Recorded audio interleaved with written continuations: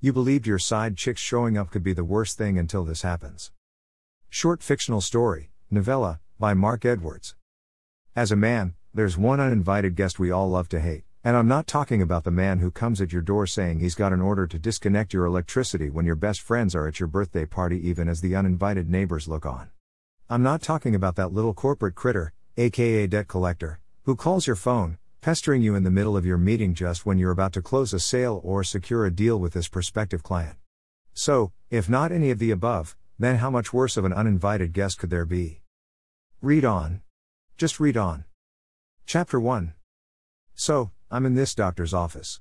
Being the supportive husband I am and always will be, I have accompanied my wife, Susan, to discuss with our doctor the X-ray results. Susan had damaged her finger after a slip and fall. It wasn't anything major, trust me, but we want to play it safe. Jack, I'll be back in a minute. Going to the restroom, she says. Okay, hon. I'll leave my handbag on the chair.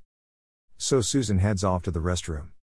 I find the sci-fi movie on that television in the doctor's office a bit corny and overbearing, so I open up my crossword puzzle app on my iPhone.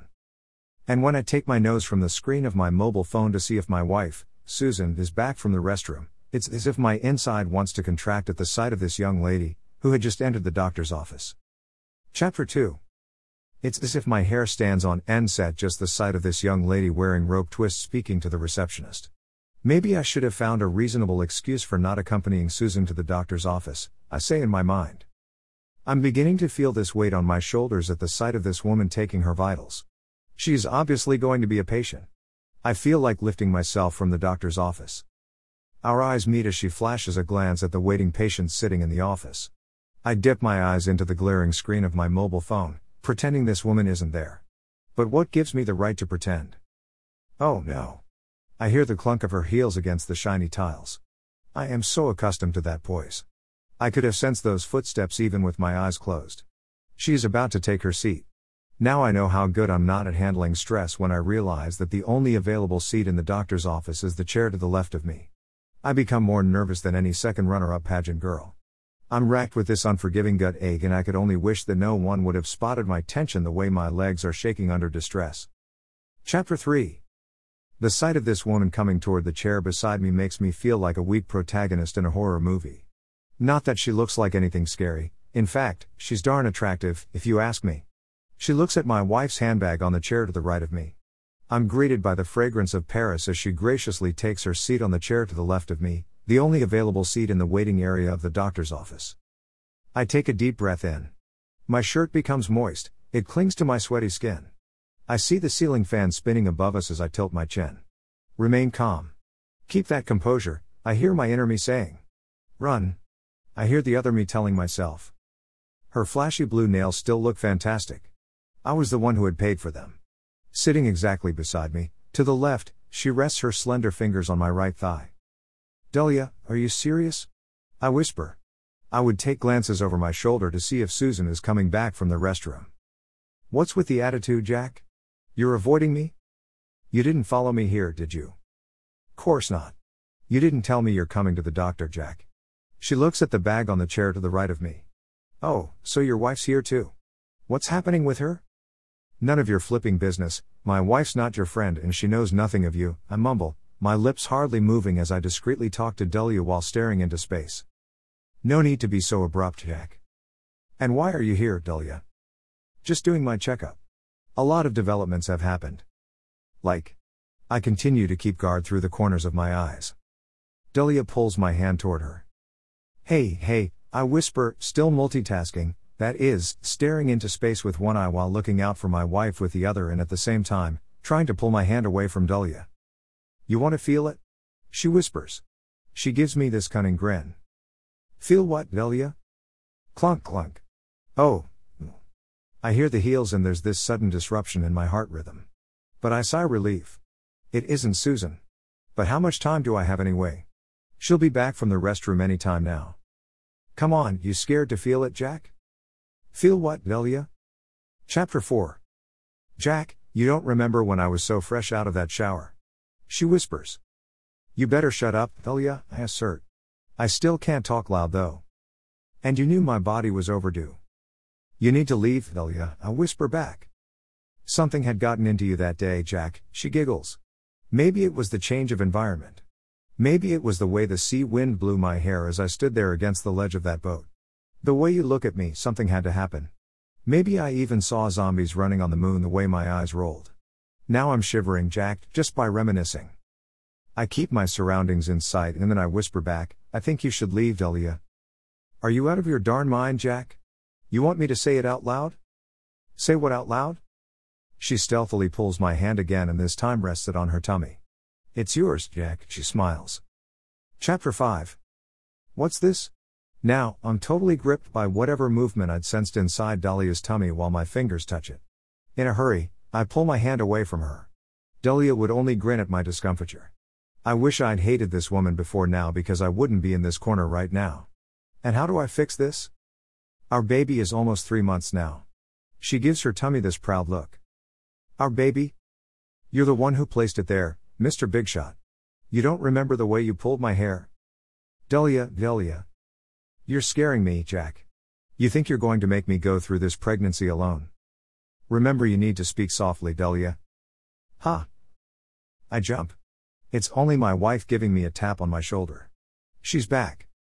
Chapter 6. Oh, you're back, honey, I say. Course, I'm back, my wife, Susan, says while reclaiming her seat to the right of me after taking up her handbag from off it.